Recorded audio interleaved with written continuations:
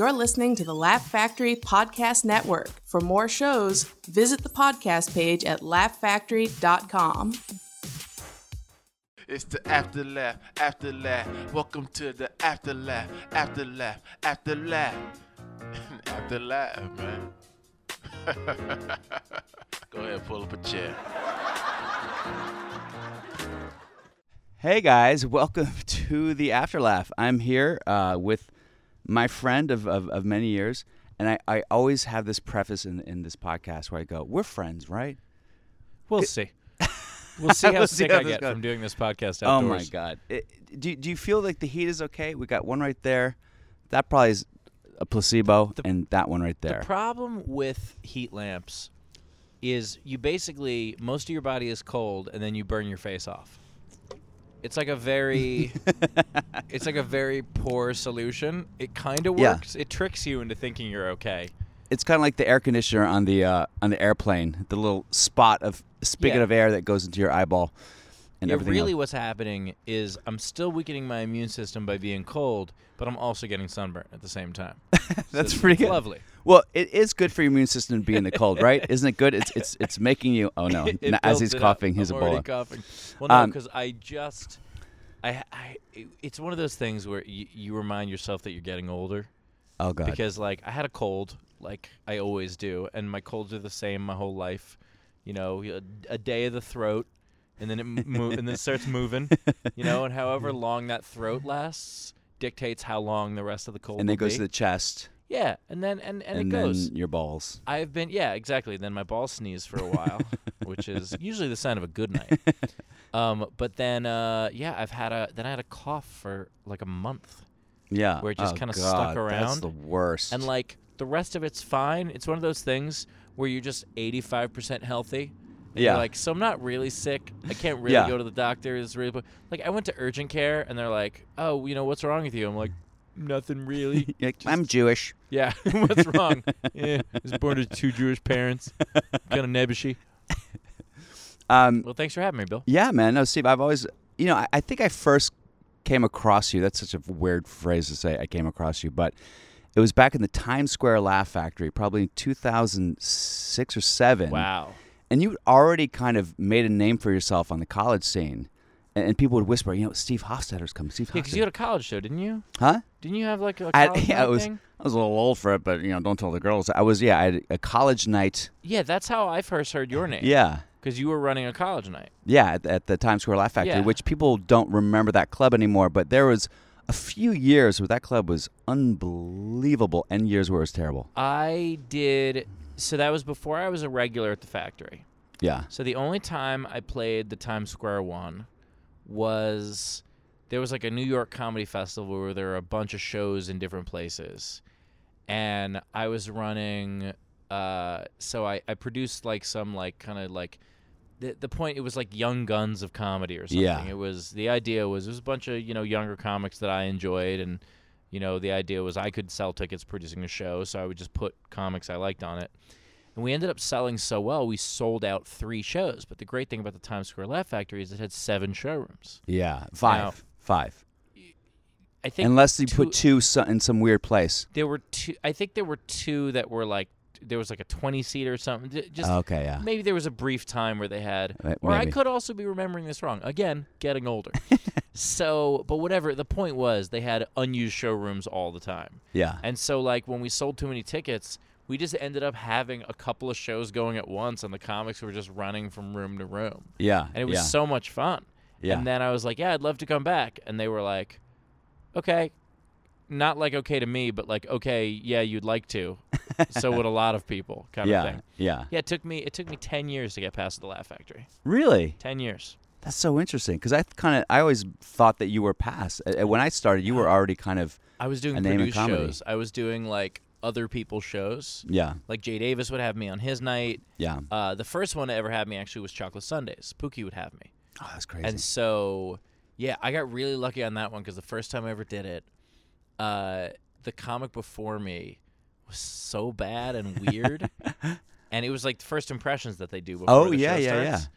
And so Before the MC even goes up, they're Yeah. just like, and first impressions, you walk yeah, on. pre-MC. Yeah. Yeah, first impressions. This is weird. That's There's my an first empty impression. stage, and you're a Yeah. white guy, a white ginger, and you walk on an empty stage. Well, I had to follow. So I followed this woman who, at the end of her set, she just started singing gospel. You know, Oh, like there are God. some comics who like they have a talent of something else. Yeah. That's not good enough to just do that. Yes. But it's better than the average comedian at of that course. skill. So they incorporate it into their act somehow. Right. Yeah. Like, I could throw 65 miles an hour. What if I did that on stage? Would that be appropriate? Yeah, No, yeah, it'd yeah. be ridiculous. Yeah. So, so she just starts singing gospel, and she even says, she goes, "Oh, we about to turn into church up in here," and the audience just looks at each other like, "But why? Why? We're at a comedy show." Yeah. And so it was just like weird silence. So then I went up after her, and I just go, "Don't worry, guys, I'm Jewish," and everybody laughed. Everybody and I laughed, just and you're had like, 'em. you had him. You know, and thankfully for her for being so weird that so then I got past the chocolate sundaes and I did that regularly, but then I wasn't past to the club, and then it wasn't until a couple of years ago, when probably about 4 years ago, when I was doing Laughs, and I came by to talk to Jamie about Laughs, and then he was like, "Well, why don't you come by the club and do a set?" I was like, "Sure." So I did a guest set, and then he had me do, and this was brilliant of him. He was testing me. Yeah. He gave me the midnight Friday night spot following Dane Dane Cook doing an God, hour. We've talked about that on several times this podcast, how that is Jamie's litmus test. It was brilliant, and I was up there, and I was about 5 minutes in, realizing that like, oh yeah, 5 years ago I'd have crumbled. Yeah. Like 5 years ago, if he had given me this spot, I'd have let it get to me. Mm-hmm. But by then, I was so bulletproof that I Yeah. was like, yeah, it's fine that half of you are leaving. You're not here for me, and I'm not going to take that personally. Yeah, exactly. And, and after that spot, it was funny because he came over to me And, afterward. and this is 2014. 14. Okay, so 2014. Dane isn't at the 2006 Dane. No, this wasn't where 2016. like he could body surf out of the room at any point after a set. No, but it was still. But the people who were coming Oh, for him still were still huge. his Yeah, people, and he still murders. and they were paying checks right after him Yeah. and leaving. Yes, of course. Like, as I was getting introduced. It wasn't even like, oh, they saw part of my set and were like, all right, now let's leave. Yeah. But it was like they were literally putting their jackets on as I got on stage. And I was like, all right, well, let them leave. Yeah. And my job was just do the first couple of minutes to settle everyone else down and then make sure people aren't leaving anymore. Yeah. And that's it. Yeah. And that's how I got past to the club. Oh, that's very cool. Yeah, and then I had a calling the residency avails. for 3 years. Yes. Well, we don't have to talk about that. Yeah. Well, no, Unless you want to. I just mean that like that's the thing about the club is that like it's very difficult to get past this club, but Yeah. once you're in it, I can't tell you how many clubs I'm past at that I've never been given a spot. Yeah. Like, what's the point What's of the point? saying Yeah. you're a regular? I'm past the improv, and they go, "Put in your veils." I'm like, "Okay, Yeah. if They're you like, want." Oh, this is fun. You know, what a fun game. Yeah. But this is one where if you are past the club, you actually work the club. Yeah, And yeah. which is why it takes longer to get past. Yeah. Now I want to ask you about your upbringing and your start, because I want to Okay. get deeper into like your comedy stuff. But so you are you have a Just book say out, right? Jewish person. You're a Jewish ginger. Is it what's your don't you have a book out called So I have a book out called Ginger Kid. Ginger Kid? Okay. Yeah. So where'd you grow up? I grew up in Queens. In Queens. Okay, Yeah. like roughneck Queens. I grew up in Briarwood, which is basically borderline. Not anymore. Now it sucks. All my street cred got gentrified. Oh, it's all Starbucks and. What the hell happened? Like, I had so much street cred. So you had street cred. So you went to like a public I school. had street cred. I went to a public school. I got mugged, like Oh, that nice. kind of stuff. You know. Yeah. And then, found a suitcase full of drugs in the schoolyard when I was a kid. You know, Yeah. like that kind of stuff. Yeah. And now people are like, oh yeah, I grew up in Briarwood, and people are like, oh, that's Oh. good. It's kind of convenient to the city because it's only like 20, 25 minutes by train. It's not that bad. I was like, shut up. That's Shut not up. what it was. Yeah, you should be scared. It's on the border of Jamaica. Okay, got And it. Yeah. so Briarwood is it's like a square mile. A lot of it started as United Nations housing, Yeah. and then it just became low-income housing. And the crazy thing about Briarwood is Queens is the most diverse county in the country. I didn't know that. Yeah. More languages are spoken in Queens than any other county. But Briarwood is the most diverse part of Queens. Oh, wow. So, like, my friends growing up, all their names were, like, I ran into some people from my elementary school, and I was talking to them, and we were like, oh, how's this person, how's that person? And I realized every name, like, my friends growing up, my friend group, it was Amal, who was Indian, Yeah. Lee Koo, who was Korean, Lazan, who was Chinese, Yeah. Steve Gomez, who was Mexican, Yeah. and then Seth and I were both Jewish. So you're That like a was my network group. series now. You know It what I was- mean? Like yeah, every exactly. like we gotta get the most diverse group of people. No two are the same. Yeah, they would just have someone else play me. And what was your? So were you like an athlete? Were you a jockey kid? Were you like a nerdy No, kid? I was absolutely a nerdy kid. Yeah. I was a nerdy kid, and the book is basically my evolution from being like, the smart cracking wise ass in 6th grade to Yeah. being like silent in 7th grade. I became Wow. super shy because I went to a new school in 7th Okay. grade. Yeah. And Why'd that happen? Why'd you go to new school? it was a great school. It was a Hunter. Oh, so it which was like a is- magnet school. Yeah. Got it. And so it's a different system, but similar. Yeah. And basically, suddenly, I wasn't the smart kid anymore, and I wasn't, like, I didn't have an identity. Like, I cracked a joke the first day that went really, really well. Uh-huh. Do you remember the joke? Yeah, it was so dumb. It was basically what happened was it's the end of the first day of school, and so we've been in all different classes. I've been Steven the whole day. Yeah. Yeah. And then this teacher is going around going, Chris or Christopher, David or Dave, and gets to me and just goes, Steven. I'm like, well, I don't get a choice. So I just say, excuse me, it's Steve, please. Yeah. And everybody laughed because Yeah. I was Steven the whole day, and they knew I was just fucking with her. Yeah. And it was like, new kid's flaunting Yeah. authority. He's killing it. And that was the last laugh I got for so long. Everything else was just, I always had more of an adult sense of humor, and that's Yeah. not appreciated by 12-year-olds. Yeah. Yeah. No, I remember that when we came to Times Square. I was like, you've always been sophisticated in your humor. I appreciate that. Yeah. That's the nicest way anybody's said that. No, I say like it a with very nothing nice but way of nothing saying, but admiration. Of saying out of touch. It's a very nice way. No, I don't think you're at touch. But you're not going for the low hanging fruit. No. And I'm guilty of going for at times, not all the time, Mom. But a lot of time I do. Sounds like you have a thing you have to work out. Yeah, for sure. Yeah. But so you were your only child? Do you have brothers, sisters? No, or? I'm the youngest of 4. And you weren't from like a Orthodox Jewish family or anything crazy No, that you had to my overcome. sister and brother actually both became Orthodox later in Wow. life Why? for different reasons. My sister became Orthodox through like her social circle. Yeah. Like she, like I, was, a misfit loser in high school. Yeah. I was too. I don't fault her for that. A lot of us were. But religion takes all. Sure. And so she her friend group became the Orthodox kids. Yeah. So then she became Orthodox. My Oh, wow. brother in college fell in love with an Orthodox woman who he has now been married to for like 15 years. Yeah. Or no, way longer than that. And they have 'cause 4. like How many 20 kids do they years. have? They have 2. Yeah. My sister has 4. They both had 2 at the same time, and then when my sister had her 3rd, I was like, hey, congratulations, you took the lead.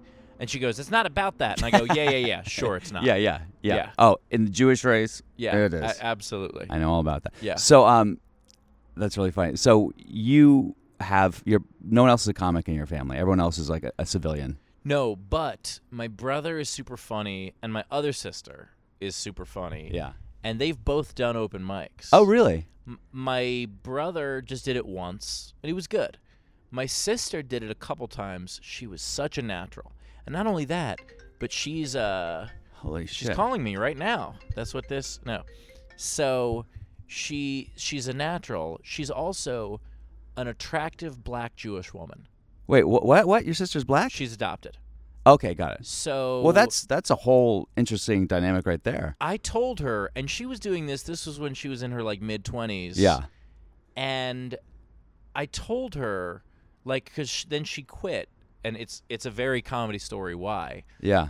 But I told her, I was like, you understand, if you just do this for 6 months, you'll have a sitcom. Of course. Just do this for 6 months. But what happened was, she did it 3 times. She was really funny. She still has bits I remember. Really? Like, yeah, she had a great bit about taking the New York City subway as a black woman, and how it's very difficult because anytime anything happens with another black person on the train, everybody looks at her like, "Is this your friend?" Yeah, of course. And so that was a great bit. And then she also did, this was like the height of Sex in the City, and she did this whole thing about how like everybody's been like, "Oh, I'm a Charlotte.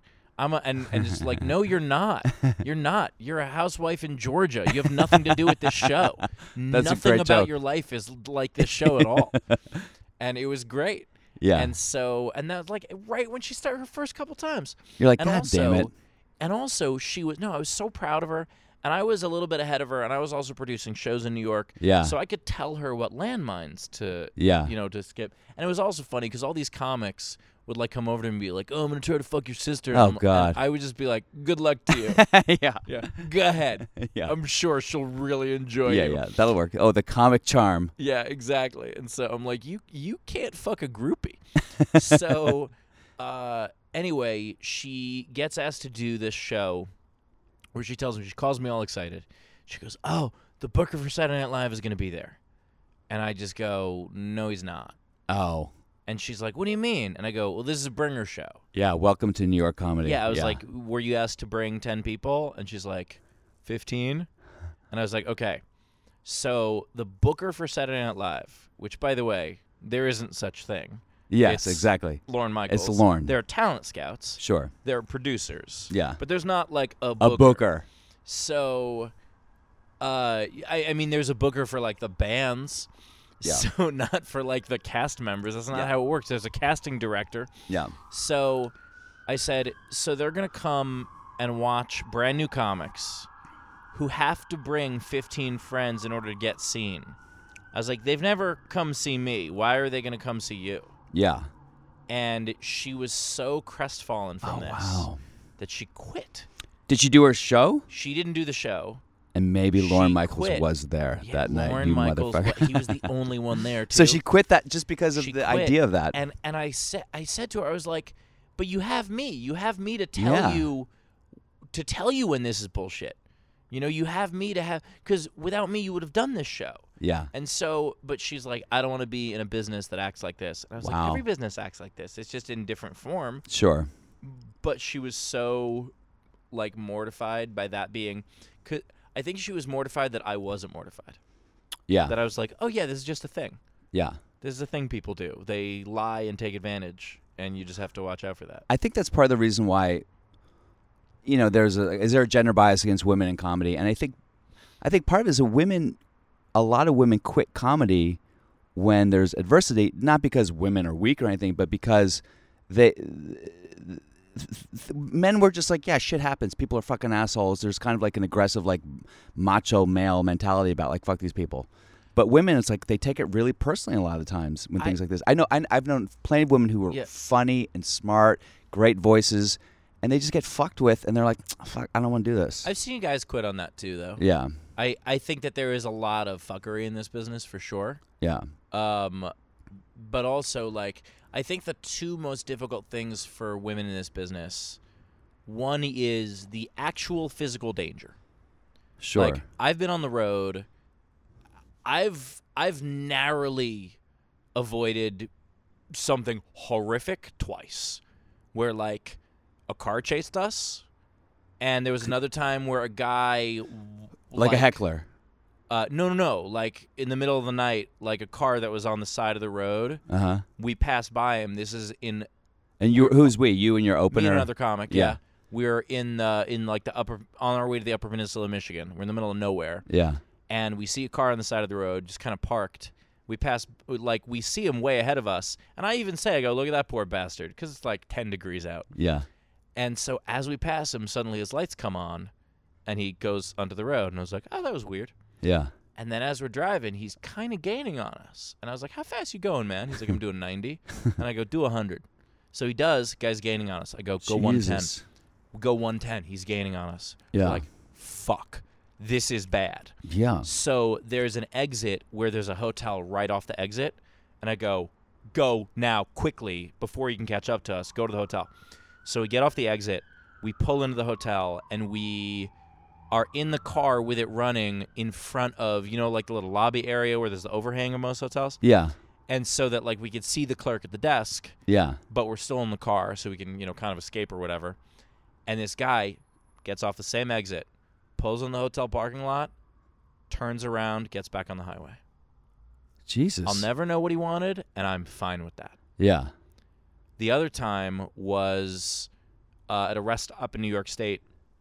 I was asleep. It's like 5 a.m. My buddy gets out to pee. I'm like, leave me alone. I'm still sleeping. All of a sudden, I get startled awake. He has run into the car, slammed the door, and just jammed on the gas. Got the fuck out of there. And there's a guy trying to pull the door open. Jesus. And I was like, what the fuck just happened? Some guy, tried to talk to him on the way back to the car. And he's like, no, man. I mean, we're New Yorkers. We say, leave us alone. Yeah. So the guy starts coming toward him more, and he's like, nah, no thank you. Whatever it was, I want no part of this. And he's going to the car. The guy starts running toward him and going, my girlfriend. And my buddy's like, I don't care. And he, jumps in the car, and the guy is trying to get the door open. Jesus. Now, if he's a guy in distress that just needs help, you don't try to get the door open while my friend's, holding it closed, jamming on the gas. So my friend calls the cops. A half hour later, they call, and they say, hey, we canvassed the parking lot. We found a guy wearing exactly the same thing you described, the same car. He says he just got there. He's not there with anyone.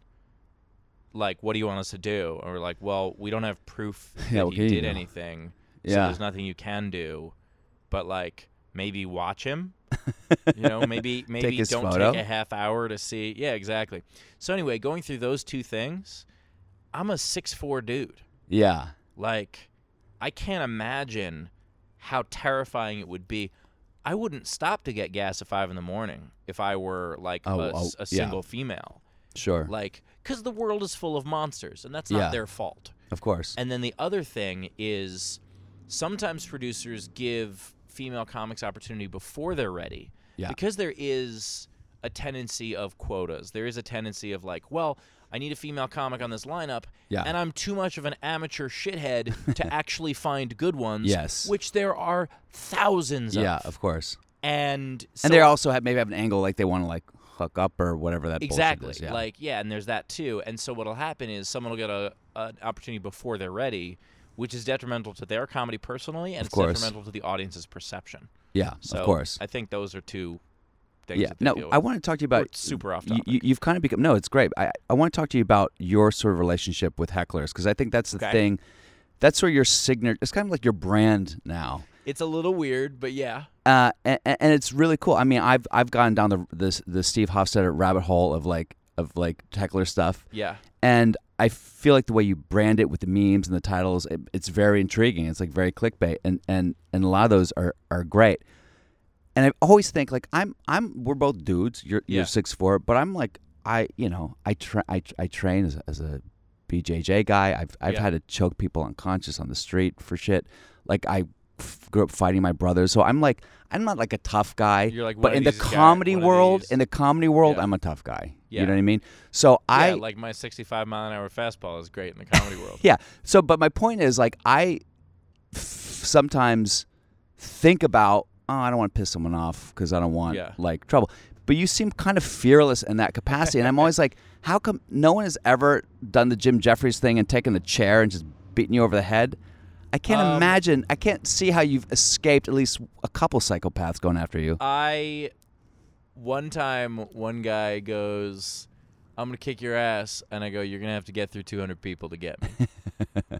Because the thing is, I've learned a long time ago that it's the gladiator thing. You win the crowd, you win the day. Yeah. I go after hecklers when the crowd hates them more than I do. Yeah. So there have been a couple times where I've been genuinely scared.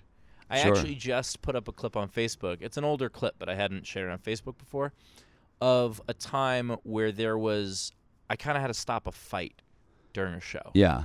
Where there was this guy who wanted to fight someone else in the crowd. I think I saw that one, My opener did a joke about divorce, and this one guy said he's been married for however long, and then this other guy yells, "Oh, he's a pussy."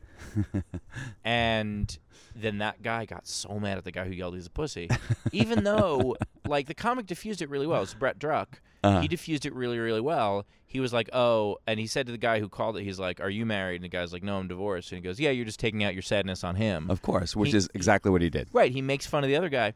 But the guy he called, and he was on something for sure, playing with his nose a lot. It's one of those things where this guy's coked up.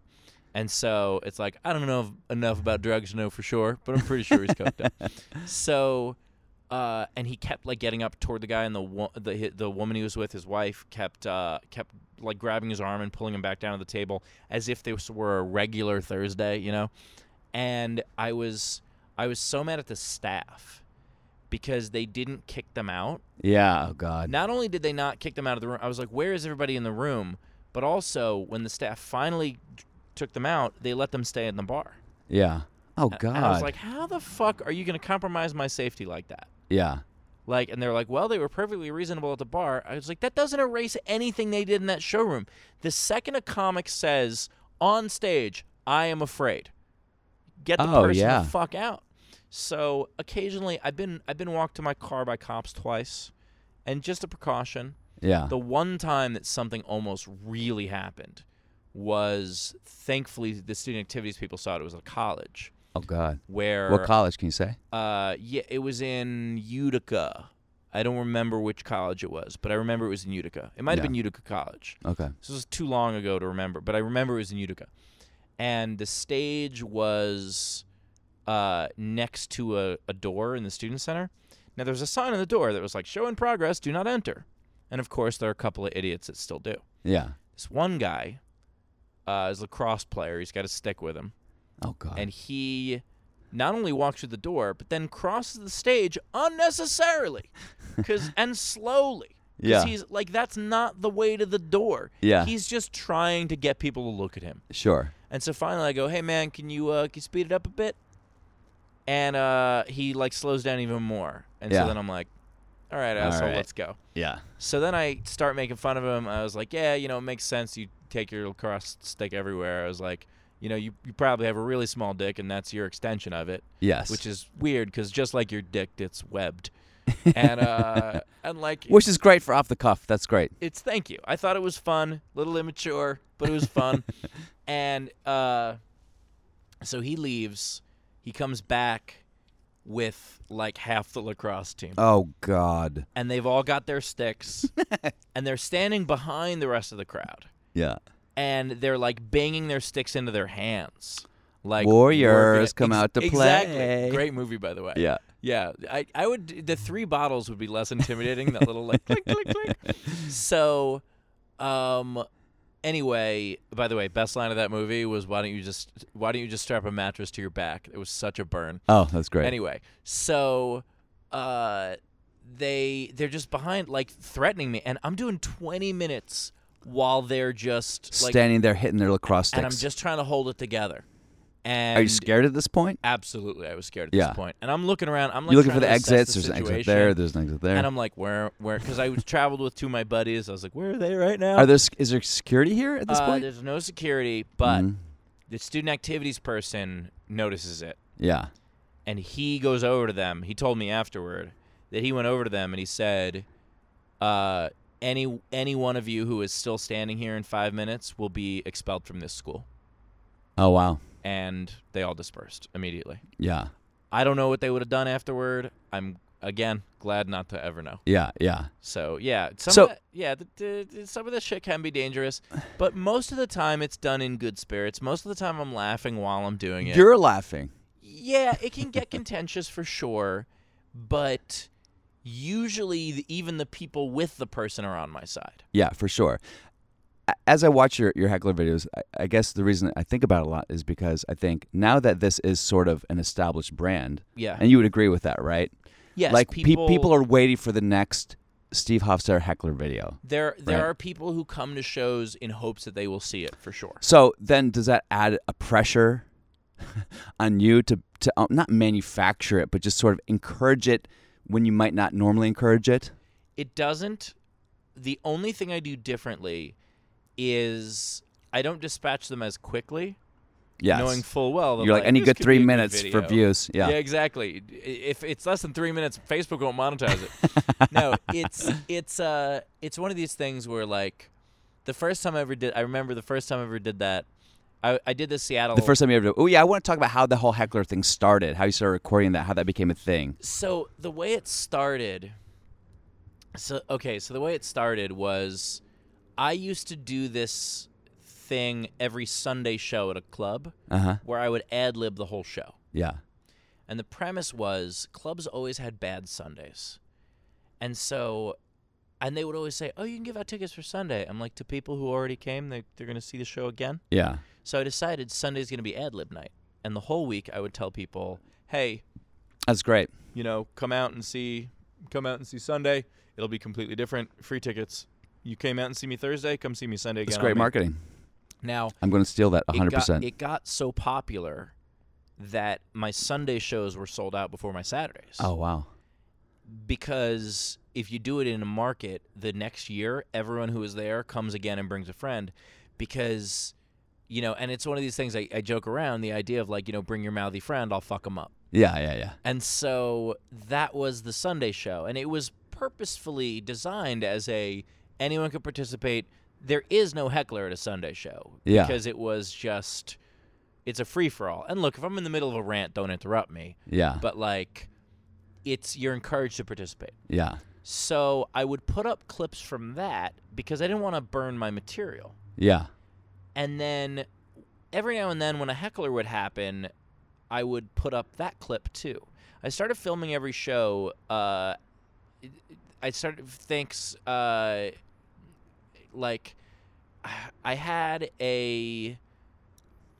was touring in Texas with a comic, and he had a flip camera. And we went around after the show just bugging students to try to get fun footage. Yeah. And just, interviewing people. And it was a lot of fun. And I was like, this is really cool, and they only cost, $80. You remember those Yeah, pieces of shit. course. And, if you put it more than 10 feet away, you're filming with a potato. Yeah. And so I would get some clips from that.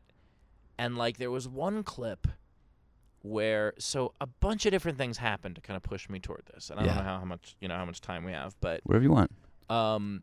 there was one clip. So the first big heckler thing that happened was in Livonia, Michigan at Joey's, which is, God rest its soul or whatever. It's R.I.P. So I was opening for Phil Palisol, and I did this bit about, it was a political bit, but it was not partisan. Yeah. The opening of the bit is, do you know that we spent $1.6 billion on security for the Democratic and Republican national conventions? You understand what that means? We spent $1.6 billion to protect the lives of the same people we would most like to see killed by terrorists. Yeah. It's not a partisan bit. Not a partisan bit. And then I go into this whole long thing about what we could have done with the money. Yeah. And none of it's partisan. So this one woman, and right before the bit, I had done a joke, a blue ball joke, that I got 3 applause breaks. A fucking blue ball joke. This is not a partisan bit. This one woman yells out. Well, it wasn't red balls; it was blue balls. Yeah, so, exactly. There was. This is how long ago this was. This was before the red. Before and blue red thing. and blue was even a This thing. was That's 2004. crazy. Yeah. So, this one woman yells out, I thought we were going to a comedy show, not a political rally. Oh boy. So I respond, well, you can tell it's a comedy show because of how many people around you were laughing. Yes. And that gets a laugh. Yeah. Cool. I'm good to go. I start to go again. This other guy yells out, well, you're not doing very well. Ooh. Now, I've already done the whole, aren't I doing well thing? Yeah. I can't go into that a second time. That well's dry. So I try, and everybody's kind of like, oh, and I go, come on, I got this. Yeah. I'm like, I don't have this. But I figure I'll ask him enough things, get enough rope, let him hang himself. Yeah. So I was getting nothing from him. Probably 90 seconds of silence, which in that moment, that's a long time. So you're getting nice from the audience, you mean? From him, I was asking, I was like, what's your name? And he doesn't just say wasn't answering. Got it. What do you do for a living? I'm retired. What did you used to do for a living? Doesn't say anything. Yeah. So finally I go, were you a heckler? Is that what you did for a living? Yeah. It's just this dumb thing to say.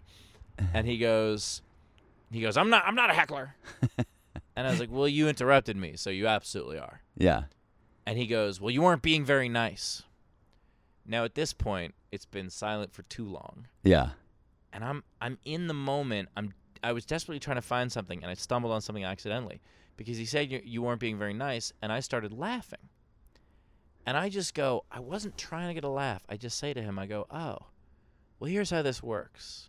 I'm going to say a whole bunch of things tonight. You're not going to enjoy all of them. And I'm not going to give a fuck. I looked at the tape afterward. Yeah. 16 seconds of applause. Holy I tried to stop shit. them at 8. Yeah. And it was because they were so much madder at him than I was. Yeah, of course. That whatever I would have said. That was the first time I ever had a long line after the show of people, like, just wanting autographs, pictures, all this stuff.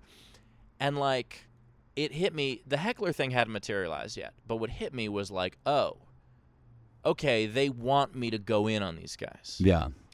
And then with the flip camera, with Brian Bruner, by the way, was the comic who had it. I should give him a shout out. I shouldn't just say a comic. So I was recording a set in Salt Lake City. At Wise Guys? University of Utah. Okay. Well, okay. And it was billed as an adult event, but they also advertised it on Brigham Young's campus, which was the dumbest thing to do. So you got a bunch of Mormons coming. I open with the joke, Salt Lake City is really beautiful, but I don't know if you know this, you guys aren't close to shit. Yeah. That's it. A third of the room walks. It starts with like a little trickle, and within 5 minutes, it is a third of the room.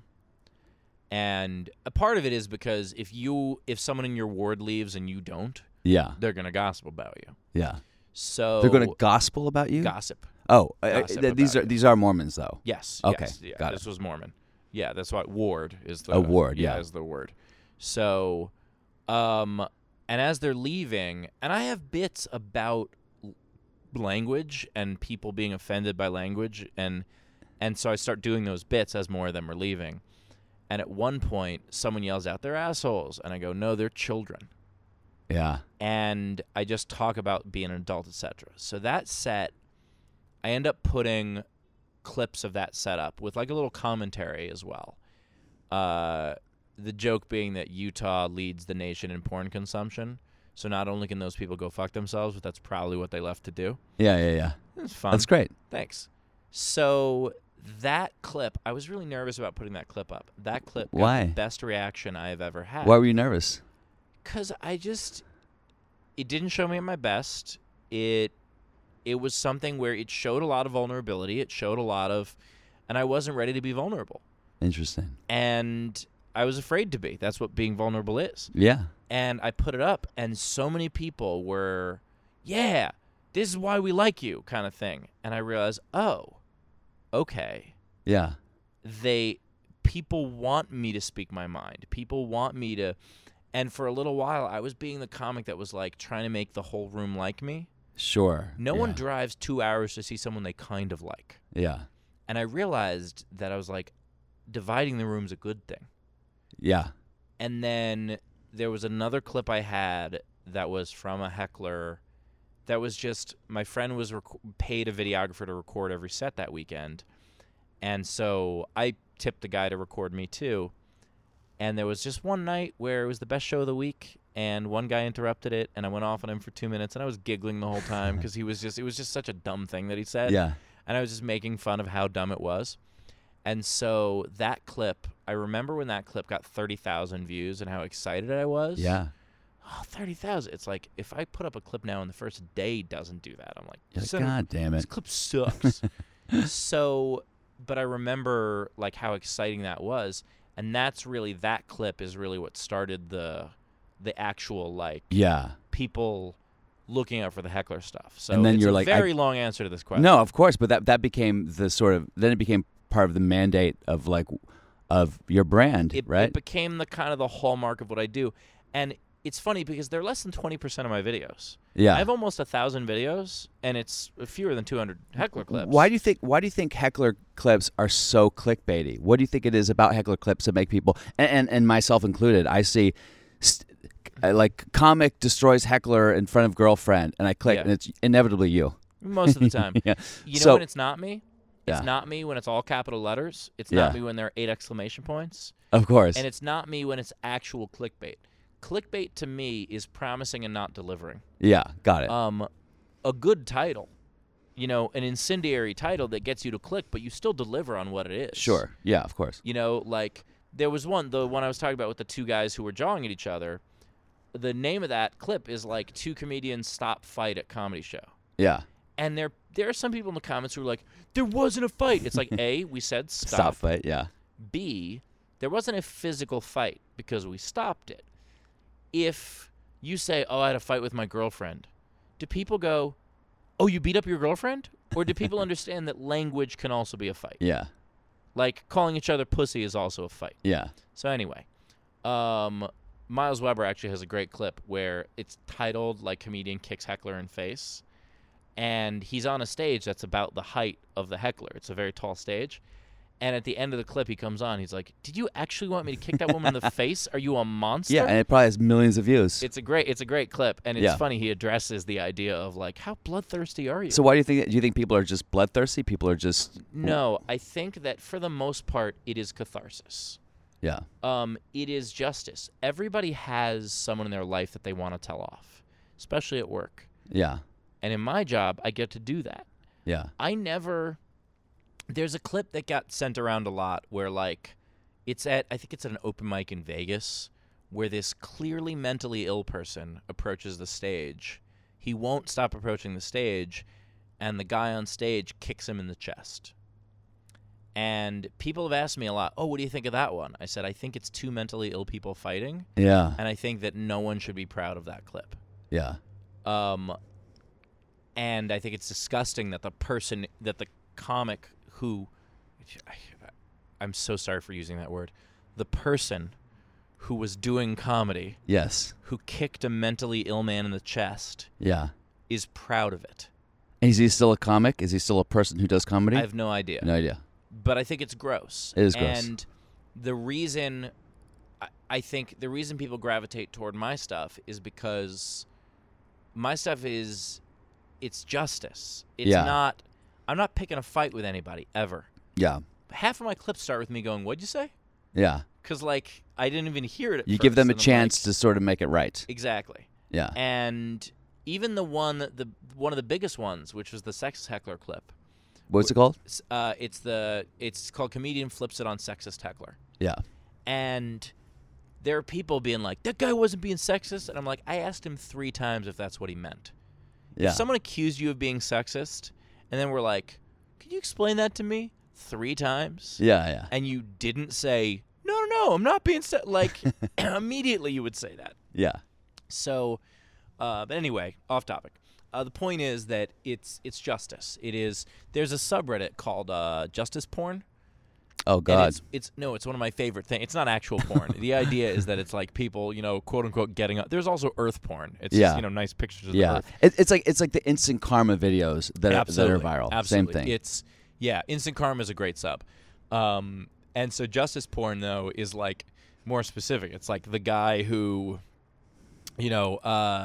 there's a guy who tried to steal a woman's purse on the bus, and he turns around and the bus driver gets the door closed in time, and his arm is stuck in the door, And the bus keeps going. driver is just beating him while he's driving. And Yeah, I'm like, yeah. That's a great clip right there. Yeah, I'm not looking for anyone to get their ass kicked, but at the same time, like, that punk kid tried to mug an old lady. yeah.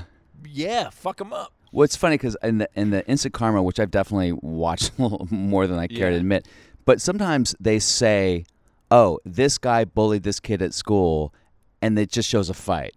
And it's Yeah. almost like, well, they're just showing a fight, and you're reverse engineering it so people don't feel guilty about watching a fight. Right.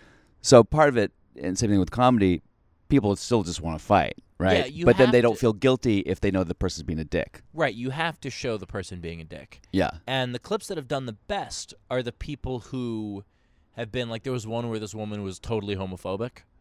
And it's funny because people were like, how is she being homophobic?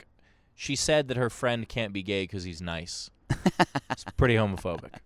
It's just stupid. Yeah, it's also very, very dumb. But like that one did really well. There was one where there was a German woman who was heckling me, and I was snapping back about being Jewish. And there was one part because she kept saying about like, you have a German name, you have a German name. I go, yeah, but I'm not German. I don't know if you know history, but the Germans went around the world, gave a lot of us names we didn't fucking want. Yeah. And so, like, that kind of stuff does really well because it is, it's someone who deserves it. Yeah, exactly. And I think that's it. I think it's people vicariously living through, and also it's funny, you know. Like, Yeah, a of lot course. of stuff is funny. Where do you see it going? Do you see that having a couple questions. One is, do you ever have any legal issues with it, like people's voice being heard? Because you don't show their faces. So if you don't show their faces, then No. there's no legal issue. Every now and then, someone stands in front of the camera. And you have to blur them out. Nah, I don't give a fuck. You don't give a fuck. So They did it. There shouldn't be an expectation of privacy. oh really? They And walk in the room. I have my cameras up. I talk about filming during the show. yeah. There's no expectation of privacy. Okay. Anyone can sue anyone for anything. Yeah. That's an unwinnable lawsuit. Yeah. And these people aren't really identifiable usually in these videos. The only way for a stranger to identify them is if they identify themselves. Has anything ever come back, like a video posted and the guy messaged you later like, listen, man, I'm sorry, or like, fuck you for posting that? I've had someone apologize. That's kind of cool. My favorite one is, so the biggest, most popular clip, the clip that changed my life, was this old woman in Titusville. She's 71 years old, so I guess now she's 74. In Titusville, Florida, which is a very small town. Very small town. Like, the sheriff was at the show, the city councilman was at the show, the judge was at the show. Like, it's where the space shuttle used to be launched from and isn't anymore. So they've, like, closed schools and post offices, and, like, you know a town's not doing well when, like, when people are like, hey, you know, thanks for coming. That's a town that's doing fine. When people go, oh, thank you so much for doing a show here. Yeah. That's when you're like, oh, you haven't had entertainment in a while. Yeah, that's like a war zone in Iraq or something. Exactly. Like, this is the town that time forgot. So it's a small town, and, like, that clip has gotten 20 million views. Wow. And so she's famous. You You can't see her at all. Just give us a synopsis because I haven't seen it yet. So The basics of it is, I had a bit about parents acting entitled. yeah.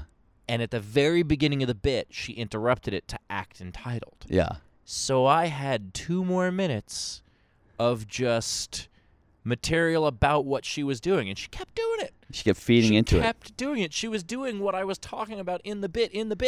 And so the whole thing looks exactly like it's off the cuff. it. Yeah, that's the best. And then the final joke of it is off the cuff and happened so anyway, it's apparent the line that sticks with everybody, and it's the line that was in my act, was about because she said, you don't have any kids, so you don't know anything about kids. So I said, I've never flown a helicopter, but if I saw one in a tree, I could still say, dude fucked up. Yeah. And that line, like, I've had people make their own T-shirts with that line. It's been a meme. People have stolen it. And Yeah. people have stolen it from me every which way. I can't tell you how many times I'm tagged on Reddit of someone going, that's not your joke, that's Steve's joke. Because Yeah. people put it in a comment just acting like it's theirs. Yeah, and they probably just shifted a little bit or changed a couple of the words. It's the same idea. Someone made a fucking meme of it and, like, messed up the joke, too. Like, it Yeah. wasn't even exactly right. After this was on the front page of Reddit, someone made a meme of it, and they took my face out of it, and they put it just on a picture of a screaming kid, and, like, got the wording a little bit wrong. And I messaged the guy. I go, hey, man, this isn't yours. Yeah. And he gave me the, whatever, it's just the internet. Oh, God. And I'm like, oh, just the preferred method of communication? Yeah. Just the most popular method of communication in the world. Yeah. So then he finally agreed to take it down and apologize. But meanwhile, it already had 250,000 views. And so a bunch of other people put it, and it gets reposted, and and that happens. But I think the majority of the internet knows that joke is mine. Yeah. I remember at one point, I think you went after Fat Jewish. Oh, I've gone after him a bunch. Yeah. Did he ever steal your stuff? He never stole from the me. idea of him just makes you. He never stole from me, apoplectic. which is why I've never sued him. If he stole from me, I'd absolutely go to court. Now, how can you sue someone for comedy? Has it been done before, really? You can prove, well, it's plagiarism. Some of the stuff he's done is provable. Yeah. The thing he took from Davin Magwood, absolutely provable, because there was the same grammatical error. Yeah, that's hilarious. And not only that, it was a joke about being a black What man. is the joke? It was a joke during the Cecil the Lion thing. Oh, okay, yeah. It was a joke. It was something about, I forget what the joke was, but it was something about the fact that like I wish I was a lion, so like people would actually care if I got shot. Uh-huh. Something like that. Yeah. which only makes sense If you're black. if you're a black guy, Uh-huh. not if you're a white dude. And so, and it was the same picture he used and the same exact wording, including the grammatical error. Yeah. So that's very provable. So how come that hasn't been litigated? How come you don't hear about Because that he being steals litigated? from people who can't afford lawyers. Wow. Yeah. I would do it. I mean, not just because like I'm doing well enough that like I can hire a lawyer if someone Yeah. steals from me, but also that's worth the publicity. Man. Yeah, that's great press. To be the guy that takes To down set the precedent? So I actually started a group on Facebook called Comedians and Writers Against Plagiarism, Yeah. and we got one of the Fat Jewish. We got his book signing in L.A. canceled Oh, that's awesome. because we were able to mobilize. Hundreds of us called Barnes and Noble, and I said, think I remember that. Yeah. and said, we will not support you. Because he also, the thing was, but I don't know why no one sued him, because when he did it in his book, that's so provable. Of course. Yeah, he stole a thing from Thrillist. And so the writer for Thrillist absolutely could have done that. Yeah. But no one's done it. I think a lot of people take the advice of like, oh, I don't know if you could prove it. I sat next to a copyright lawyer on a plane once, and this is a guy who like one of the biggest in the business. Yeah. Like, and just happened to sit next to him, and I was talking to him about this whole thing, and it was very, very interesting to hear like, okay, what you can prove and what you can't, and things like that. Yeah, of course. But he's like, look, I can't literally give you legal advice, but it sounds like a lot of people would be able to sue this guy. Yeah. And I was like, yeah. What I asked was, I was like, can you sue Instagram? Because they have knowledge of this. If you can prove that they know this, Yeah. can you sue Instagram? Can you sue Twitter? And then it goes he to was Facebook. he was like, and, that's he was like, you can certainly sue. Whether or not you could win depends on how good the lawyers are. And he's like, and I'm one of them, so I don't know if you could. Yeah, well, like, and it's a gray area right now. So I think the law is still being established about what is intellectual property on the web. Yes, but if the website knows about it and tolerates it, then they're party to it. Yeah, So yeah, you could have a hell of a case. But he's never stolen from me. yeah. So we were at a Knicks game together once. That was fun. Does he know? He must know you, right? I'm sure he does. Yeah. He was very uncomfortable walking by. Because we were both on house tickets, so we were both in like the guest. There's like a dining room Yeah. that like the guests can go. Oh, to yeah, that's before pretty the intimate game. quarters right there. Yeah. What? That's intimate quarters. That's Yeah. not like, yeah. Yeah, there are 30 people in there, Yeah. and half of them are super famous. Yeah. So like the rest of us are just kind of in the non-reserve tables.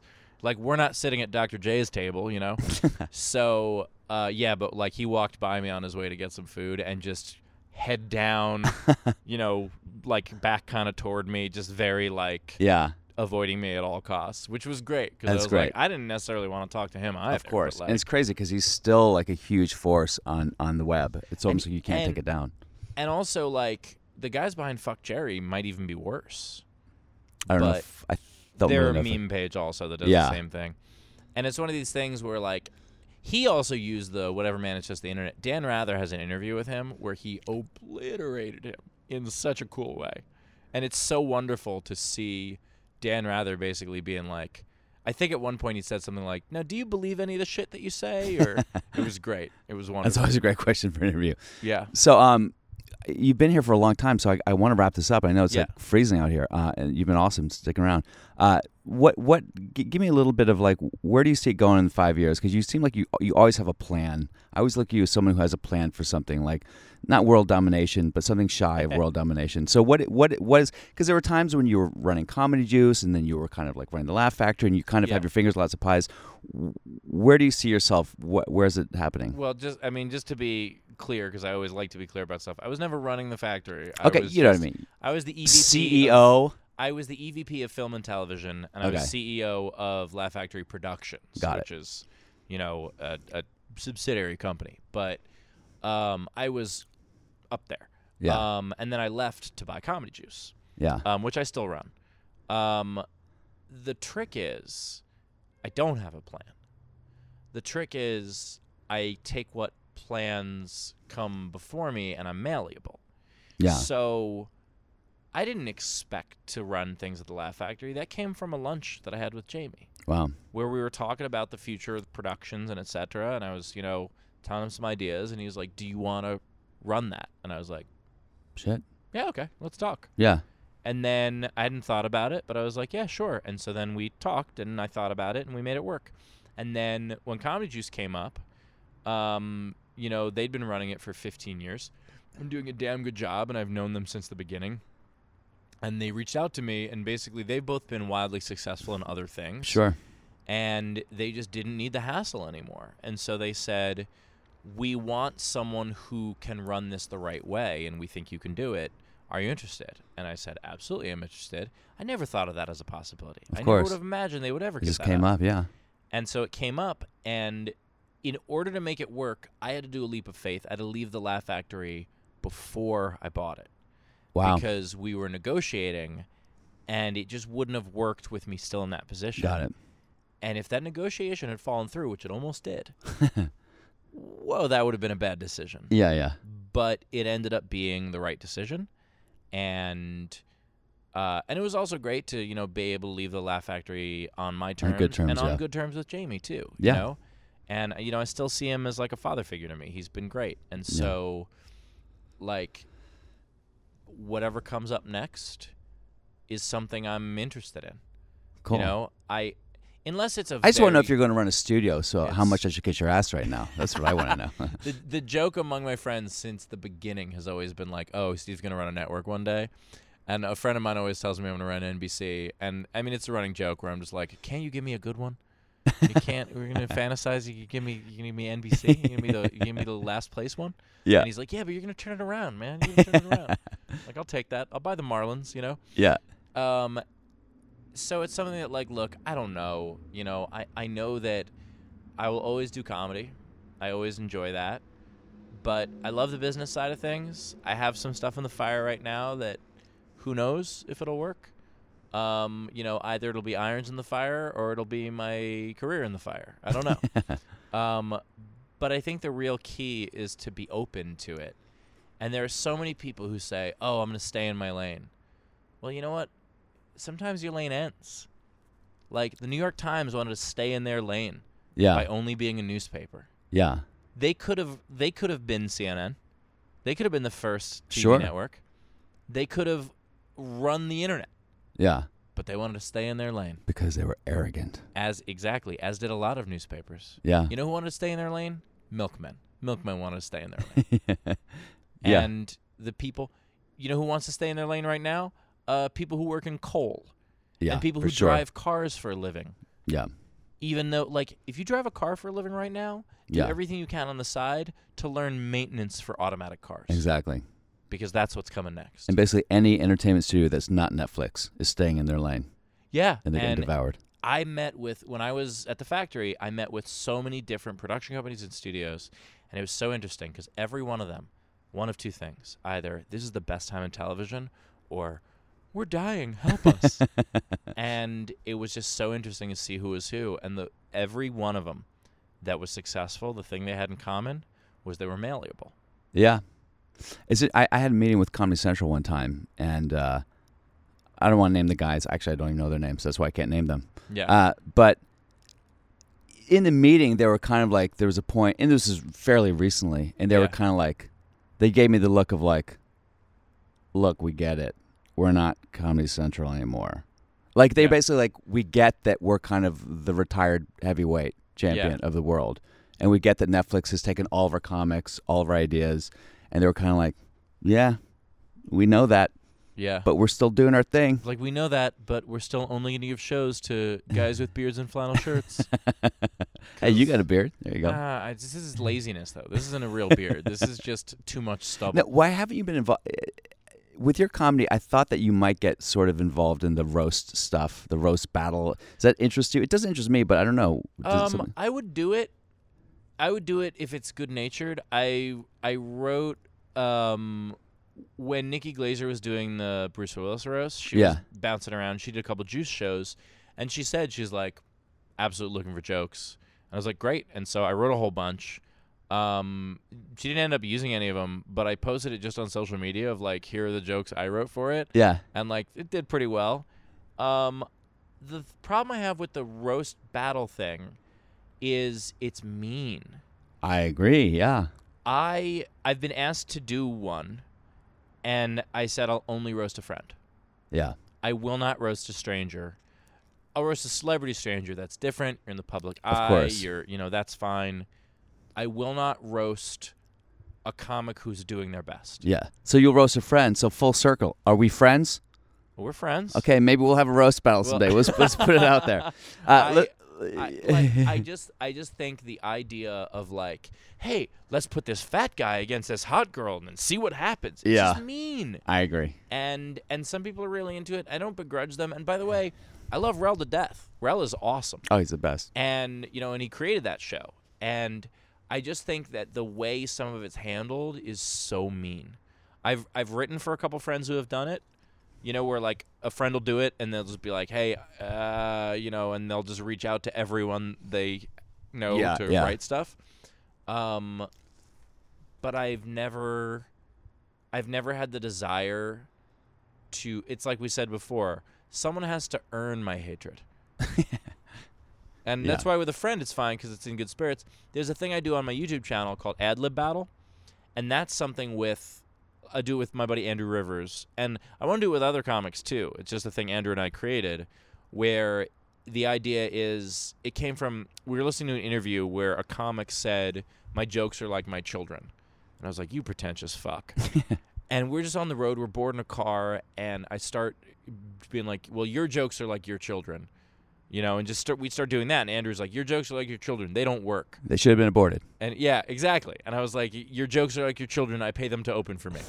Like just horrible things. Yeah. And we're like, we should film this. And so we started doing those, and those are a lot of fun because the thing that makes those clips work, I laugh more at his than he does. He laughs more at mine than I do. Yeah. Because we're just having a blast. Like there was one we did, your car is like your girlfriend. Yeah. And he goes, your car is like your girlfriend. It exceeds the weight limit of this bridge. We were driving at the time we were doing it. We were on a bridge. I was like, how the fuck did you just do that? And there's like 10 seconds of me in the clip just freaking out about how much I enjoyed him doing that. Yeah. And that's what makes it fun. Yeah. That's great, man. Well, we're signing off now. So what do you have to plug? Nothing in the near future, but in general, what do you have to plug? Is there social media handles or whatever? Yeah, I mean, it's at Steve Hofstetter on most things. My YouTube page is The Hofstetter. Mm-hmm. But you just put Steve Hofstetter in and you'll find me. And I'm doing an abbreviated tour this year. Mm-hmm. Not as many venues, but they're bigger. So what's the name of the tour? It's I think I'm calling it Hofstetter Tour. Oh yeah, So, you had a poll. Yeah, I had a poll. I like that. One. So Hofstetter Tour is fun. And yeah, I'm doing a bunch of theaters. I'm doing Minneapolis and Seattle and Portland, and I think we just added Pittsburgh today. So bunch of decent markets, and hopefully people can come out. And I'm sure some great heckler videos will come out. Hopefully not too many. But yeah, it's just funny enough. at those shows. A lot of those don't come because they're usually like my fans, and Of my course, fans know of course, not to your heckle. fans, yeah. The ones that happen the most is like when I'm just at a random show. Of course, yeah. Yeah, like I toured with Josh Wolf a couple weeks ago, and we were in Naples, and like half that crowd is drunk, and they're not there for me. They're there for Josh, or because they want to see a comedy show without looking up who they're coming to see. Yeah. So there were a couple clips from that one. Okay, that's Yeah. awesome. Hey, Steve, man, you're great. I'm so thanks happy for having for me, you. man. I'm excited to see what's coming up for you in the future. Absolutely. That's Steve Hofstetter. This is Bill Dawes. Thanks for coming to the After Laugh. Signing off. Bye bye. It's the after laugh, after laugh. Welcome to the after laugh, after laugh, after laugh. After laugh, man. Go ahead, pull up a chair.